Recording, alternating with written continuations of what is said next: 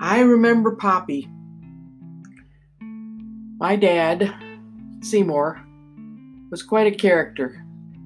Growing up, I had a hard time realizing that because we would butt heads from time to time. And it took my friends pointing out to me what an interesting fellow he was for me to really appreciate him as I grew into adulthood.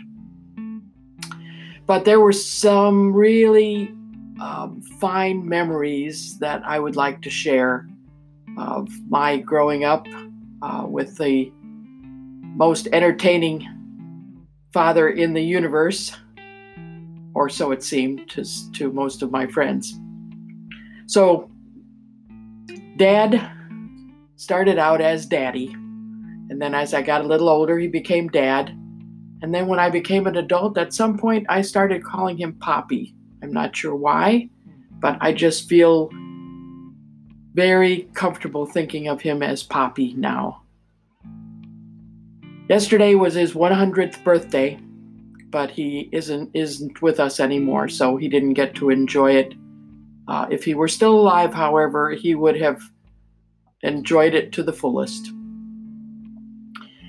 So one of the memories that I have was on Saturday mornings.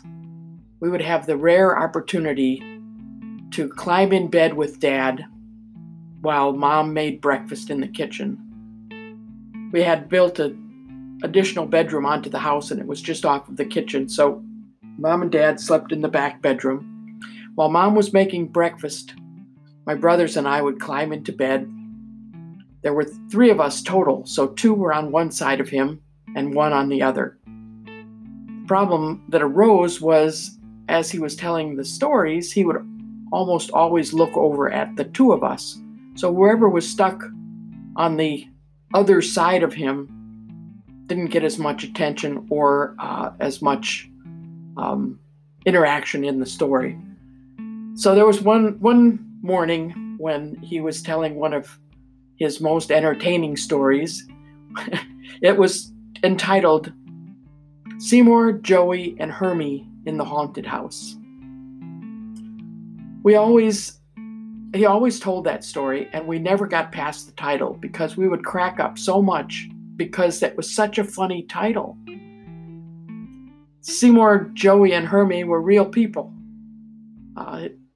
Joey was Seymour's brother, and Hermie was his cousin. And they were of a close enough age that they had many mischievous stories that Dad would tell about their youth. But we would be laughing so hard at the title that I don't think there was ever a story that went with that title.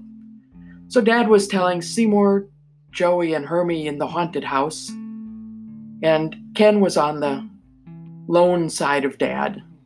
And he reached over, grabbed Dad's nose, and tipped his head in Ken's direction and said, "See me, Daddy, see me." I don't know, he was probably about 4 at the time. But that's one of those memories that always makes me smile. I'll close this episode with that memory, and I'll be seeing you again soon. Bye.